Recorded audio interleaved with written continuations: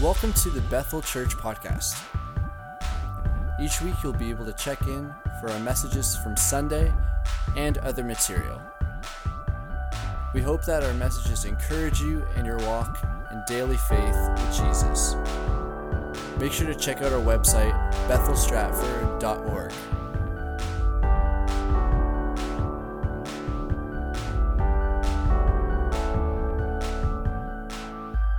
So how many people here have rules for Christmas music?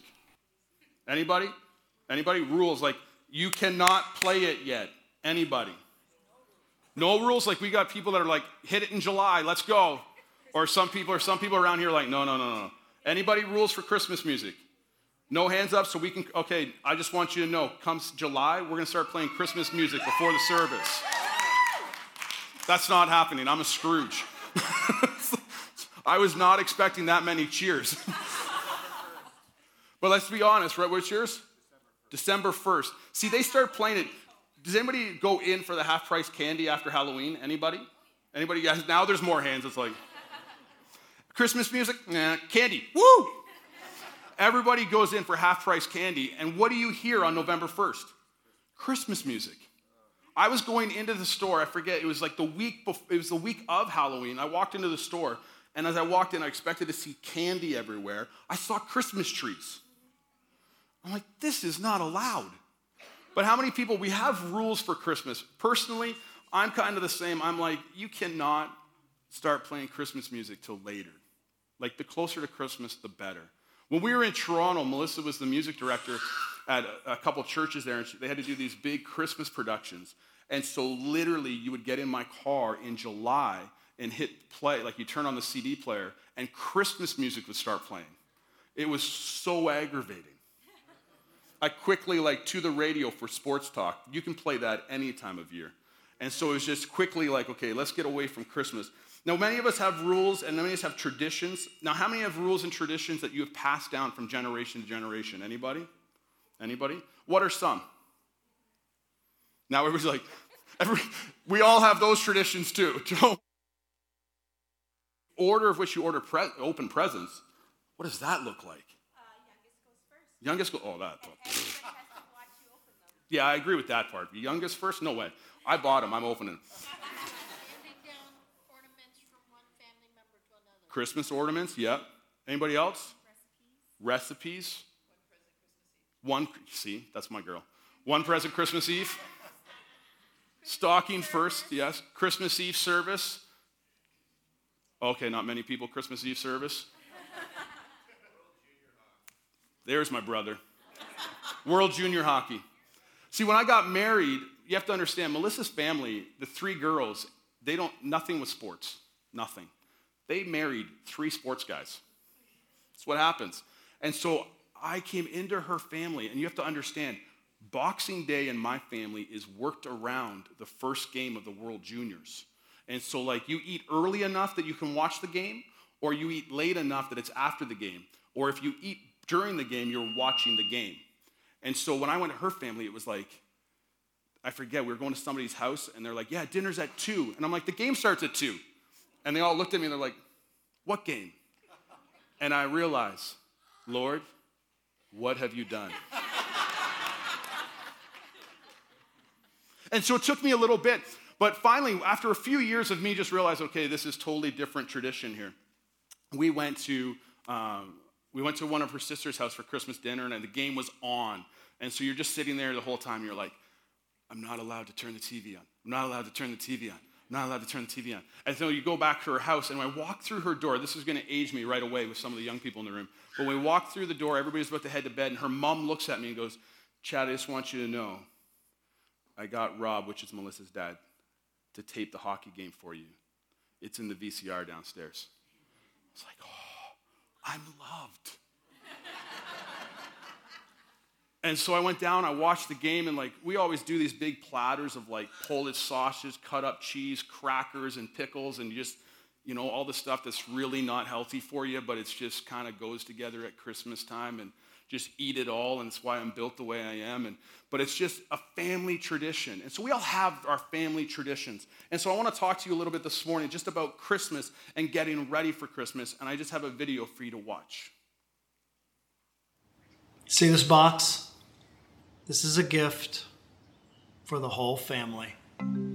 You see, we are a Christmas decorations right after Thanksgiving dinner type of family. As soon as the stuffing is in the Tupperware, boom, we are setting out ornaments and lights. And truth be told, the lights stay out till mid-January at a minimum. Now, that may be because we just love the Christmas atmosphere and the Christmas spirit, or we're just lazy. I mean, we were devoted to the tradition of it, to the routine of it. I think in our hearts we just got lazy. We have this tradition where every Christmas we would all set up the nativity scene. And we'd set it out diligently, routinely. It was almost as if we were just trying to get through that next hurdle so we could watch our Christmas movies. So I had this idea.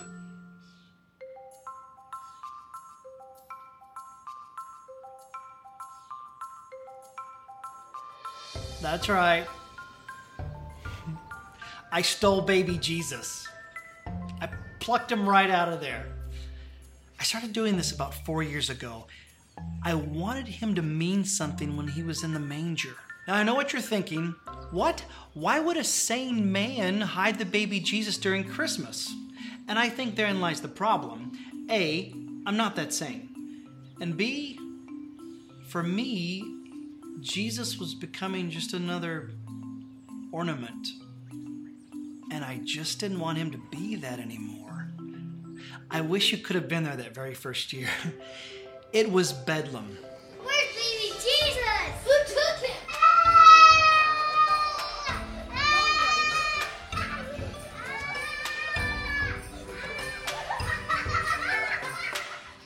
The mystery of baby Jesus' whereabouts was on the forefront of everyone's minds. And then before you know it, I started throwing out these little ransom notes. And then people were searching for clues. And every night at dinner table, they would come up with these new theories. In the kitchen. I think he's somewhere outside. I think he's somewhere in the living room. Yeah, but... For 3 weeks straight, our house was cloaked in conspiracy. Wonder where he is. Me too. Me three. Me four. Now, I may not be the brightest bulb on the Christmas tree, but I do know, and I was raised to know, that the most important thing about Christmas is to seek Christ. And that's why I hide the baby Jesus.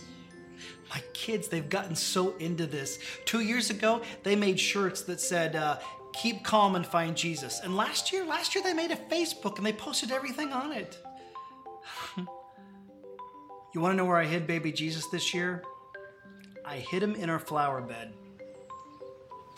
Yep, gave him a little ransom note. Their last clue was this, Ephesians 5:2. And walk in the way of love, just as Christ loved us and gave himself up for us a fragrant offering and sacrifice to God. The fragrant offering part kind of confused my little one. She kept trying to look for him in the bathroom. Anyway, it took them a while, but they finally found him.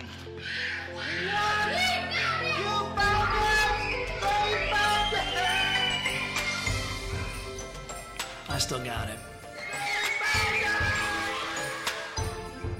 So, I have to go back out and hide him again. Because we will not open this gift until Christmas Eve. And then on Christmas Eve, we'll turn off the phones and the TVs.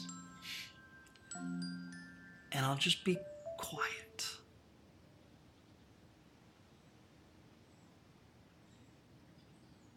He came into the world quietly, and I just want my family to absorb this. And then we will open up this gift, this amazing, God-breathed, prophecy-filled gift. And we will sit around as a family, and we will talk about why Jesus was the greatest Christmas gift ever.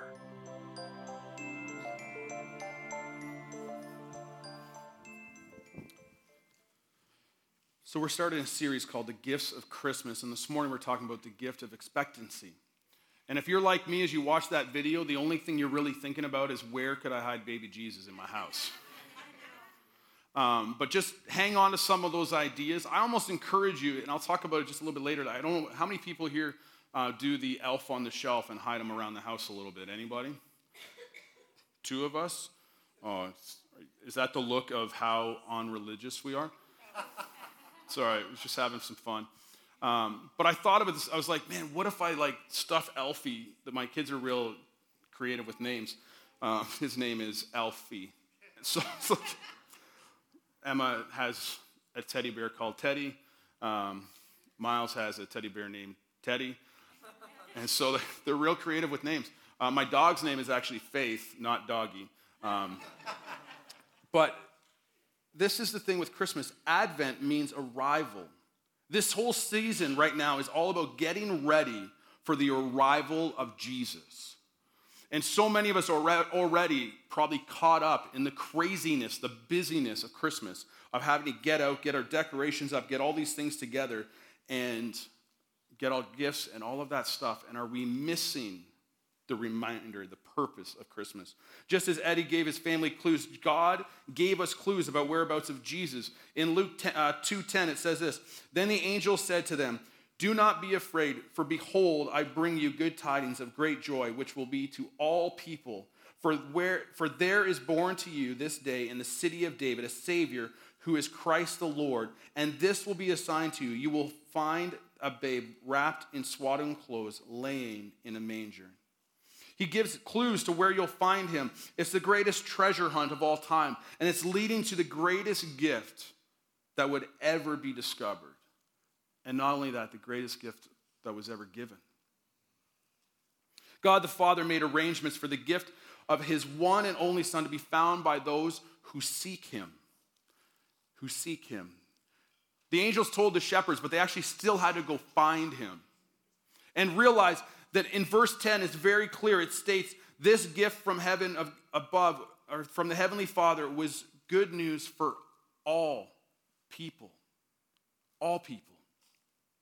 So this morning, this Christmas season, as you're trying to find the best gift, as you're trying to find that gift that will still surprise your loved one or still shock them that when they open it up, they're not expecting a vacuum or they're not expecting treadmill. Goodness, don't ever do that. I didn't do it, just for the record.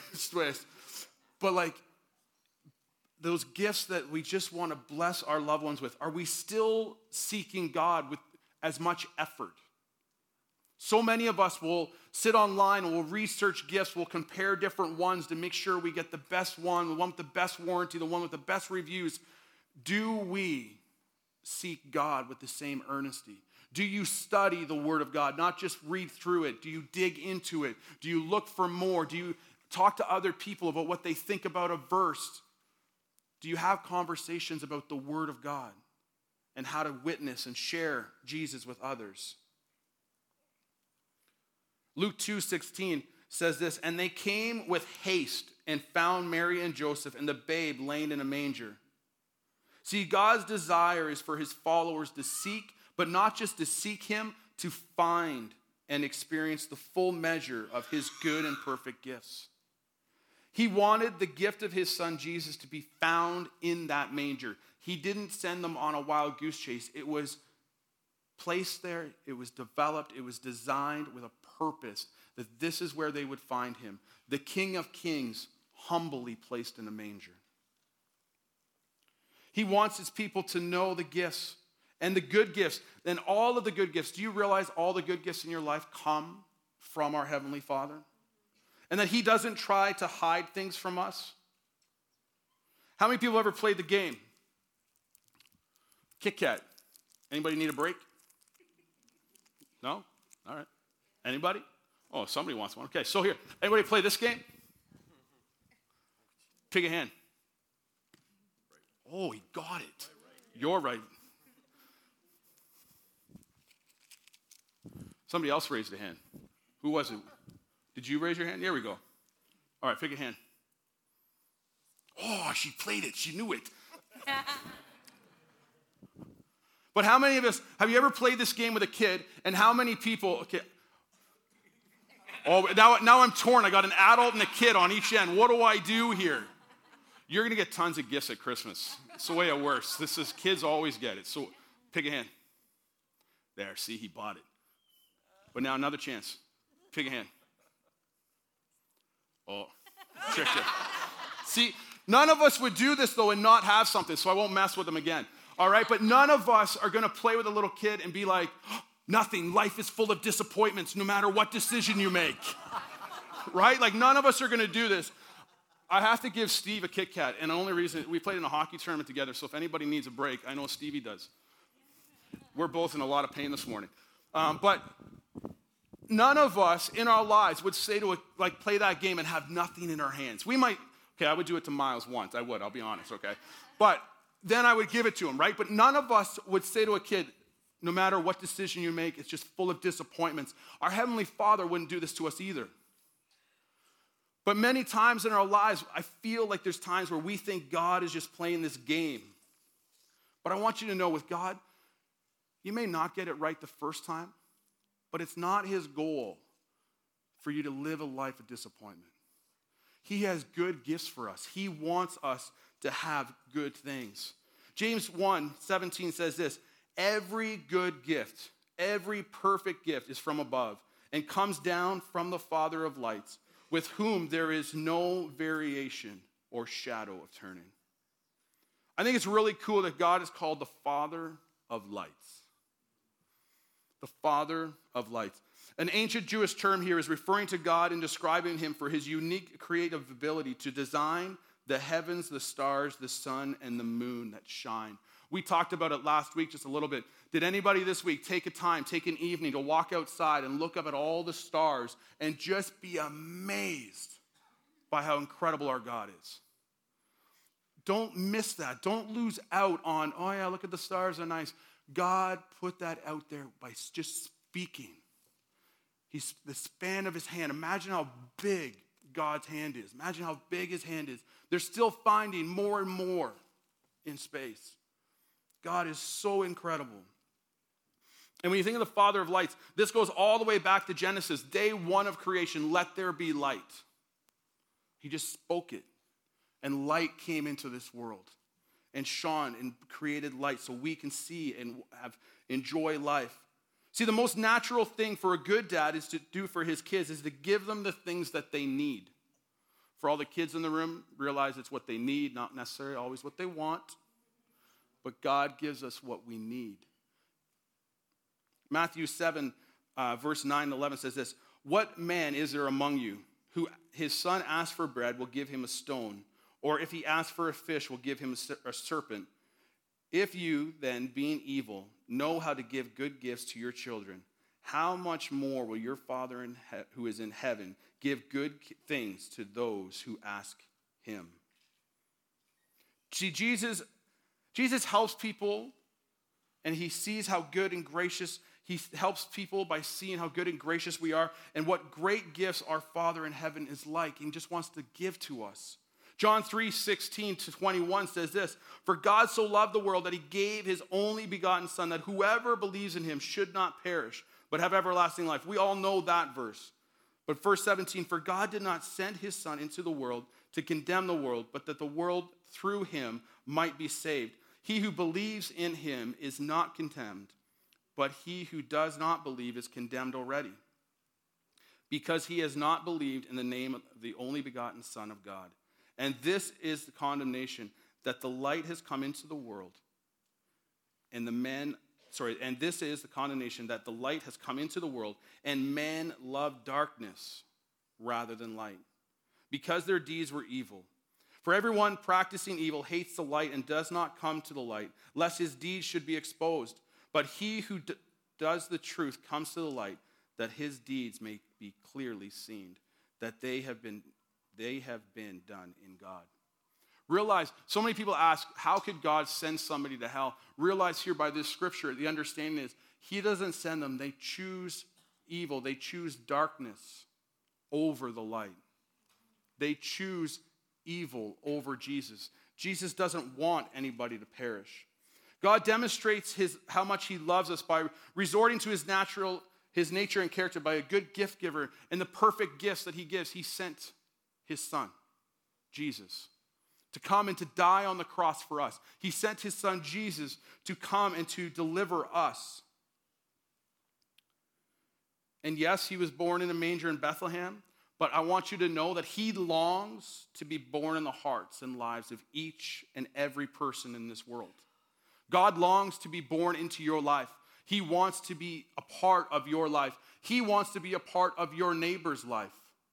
Do you realize that as the angels told the shepherds about Jesus and where he could be found, do you realize that you might live where you live or work where you live because you are, in aspects, God's angels to tell them about Jesus, to share about Jesus?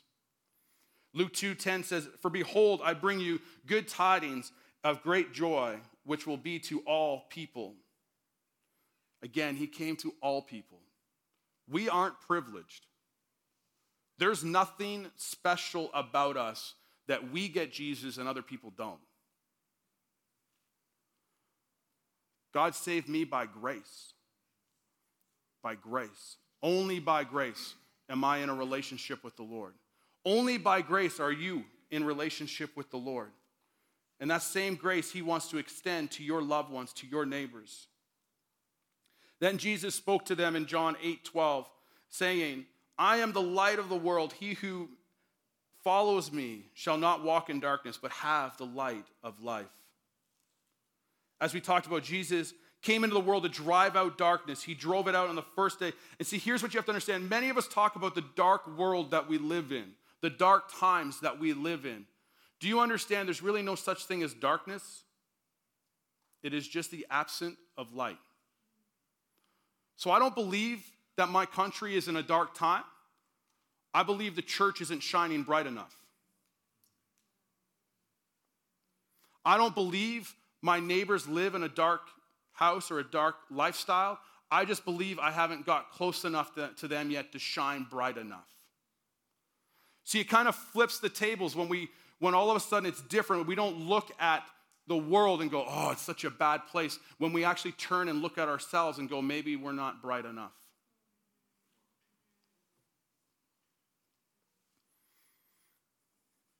What if as we talked earlier, what if I passionately love the Lord? What if I passionately love Jesus Christ? What if my neighbors knew, not because of rules I tried to force, but love I extended? Just, what if? What if? Those are the what ifs that keep me up at night. Not the what ifs this government makes this decision or this government makes that decision. What if the church passionately loved Jesus the way they did in Acts? What if we walked around fully committed to the Lord? What if my light shined bright enough? What would our society look like today? What would my home look like? What would my family look like? Just this week, as you watch the news, as you go about your day, as you talk to friends, and if they start, every day there's a fly up here. If they start talking negatively about our world, as Christians, we like to talk politics and complain, but what if all of a sudden we started asking ourselves, as a church, how much do we pray? Do you know we have prayer here every Monday morning and every Thursday morning at 6:30? And do you know that most of those days, we can count on one hand how many people are here? But yet the Bible tells me that Jesus says, "My house will be a house of prayer." I wonder why our world is the way it is. Scripture tells us that if my people will humble themselves and seek my face, I will heal the land. I don't understand why our land's not getting healed.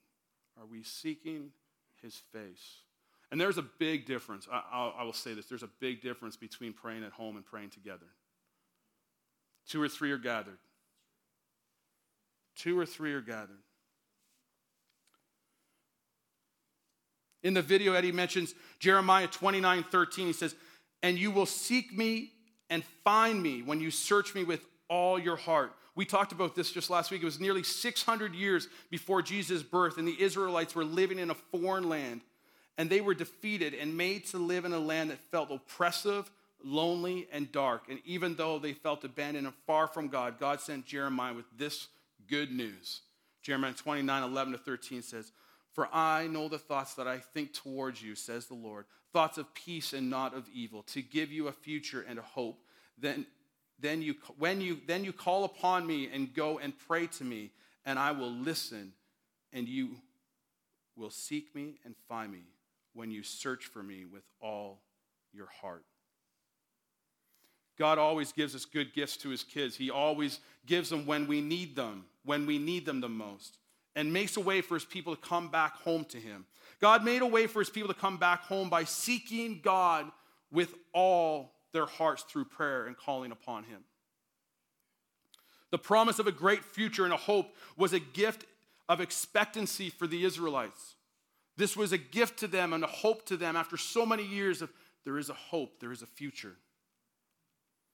Matthew 7:7-8 says this, "Ask and it will be given to you. Seek and you will find. Knock and it will be opened to you. For everyone who asks receives, and everyone who seeks finds, and to him who knocks it will be opened." The gift of expectancy with hope is given to those who will seek God with all their hearts. See, if you will ask, if you will seek, and if you will knock, he will answer. The question we always ask is, well, Chad, we pray and we ask God, but what about the times he doesn't answer our prayer? I just want to clarify something in these verses where it says, if you knock, if you seek, and it will be open. He's talking about seeking him, not things from him.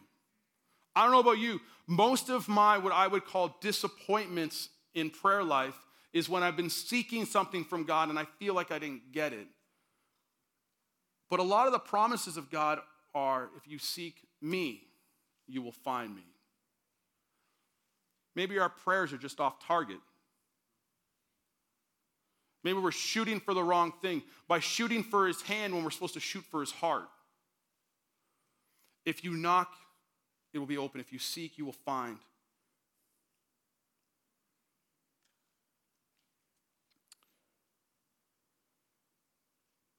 What if this Christmas, what if you hid baby Jesus?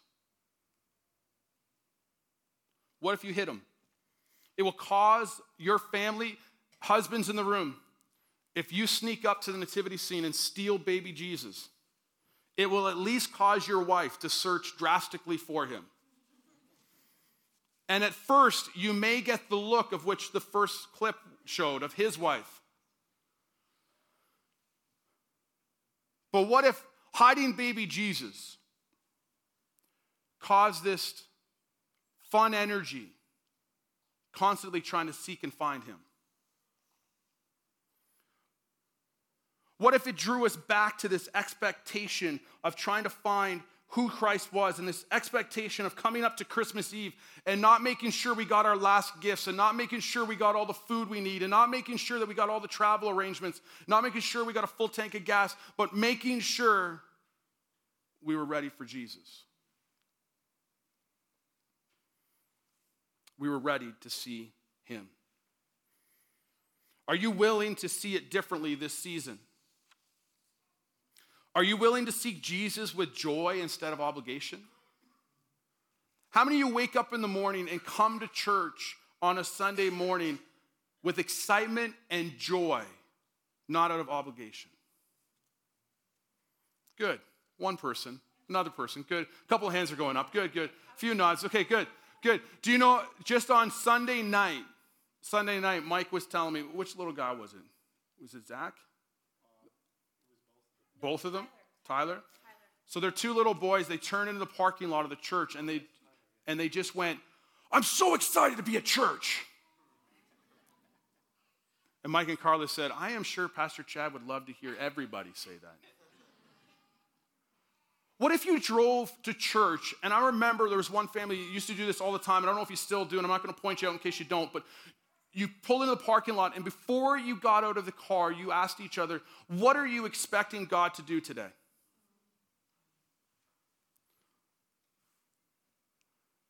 We've lost the excitement of expectancy with Jesus. Can I tell you something? It's not because I'm the pastor. It's not because this is what I'm supposed to do. Do you know that every church service I go to, I go expecting God to do something. I go expecting him to do something. And you want to know something? There are moments where I show up to a service and I'm like, God, I'm expecting you to do something in my life. I really need to hear from you. I need encouragement from you. But then there's times where I walk in and I'm just like, you know what? I'm just in a good place, God. I'm good with you. And so, God, I just know there's other people and I just want to see you just speak into their lives. And then when God starts, like on Sunday night, when Pastor John started prophesying and speaking over people's lives, I had so much excitement in my life. Because as he was speaking over some of your lives, I know some of you, and so I know certain parts, and also when I know he's hitting it, I'm just like, oh, that is so good. And I'm excited. When was the last time you came to church and it didn't matter anything that was happening on the platform? There was just an excitement to see what God was going to do. Do you want to know something? Your expectation coming into the door, your excitement to come into church has nothing to do with me or anybody on this platform. It doesn't. Do you know that it doesn't matter what church I go to, I can walk into it with excitement and anticipation?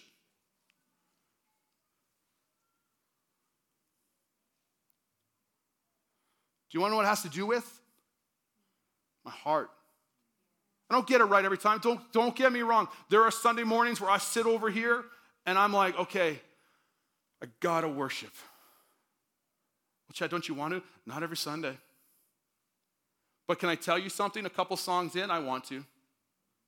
I might even almost encourage some of you this morning. If you're like, yeah, I was really tired for the first set. I won't be insulted. Stay for the next service, enjoy the worship, and then head home. I never thought of doing that.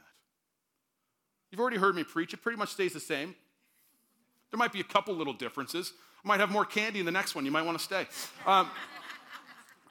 But what if you stayed?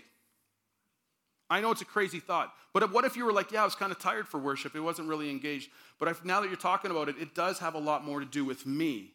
What if you stayed just to worship the God for a little bit longer? But Chad, that would mean we're here over 2 hours. I know, I'm stretching you. But imagine what would happen. I don't know about you, but just talking about it myself makes me excited, and I'm going to be here anyway. But it just makes me think, in your life, honestly, I hope there's just a glimpse as I'm talking about this. There's a little glimpse of maybe we'll stay, a little glimpse of excitement of what would happen if we stayed. If that question doesn't stir in you a little bit, if there's not a stirring of what if in you, in your walk with God, I challenge you and I push you. If you don't have what ifs with God, and I mean in a healthy way, not what if this goes wrong, what if that goes wrong, but what if God did this? How would it change our life? How would it change our expectation of him? Because see, God is holding out the perfect gift and he's smiling.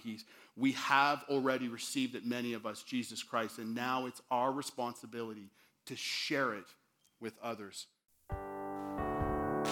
Thanks for checking out this week's message, Bethel Church Podcast. We hope that it's blessed you and encouraged you, and that you come back and check out next week's message as well.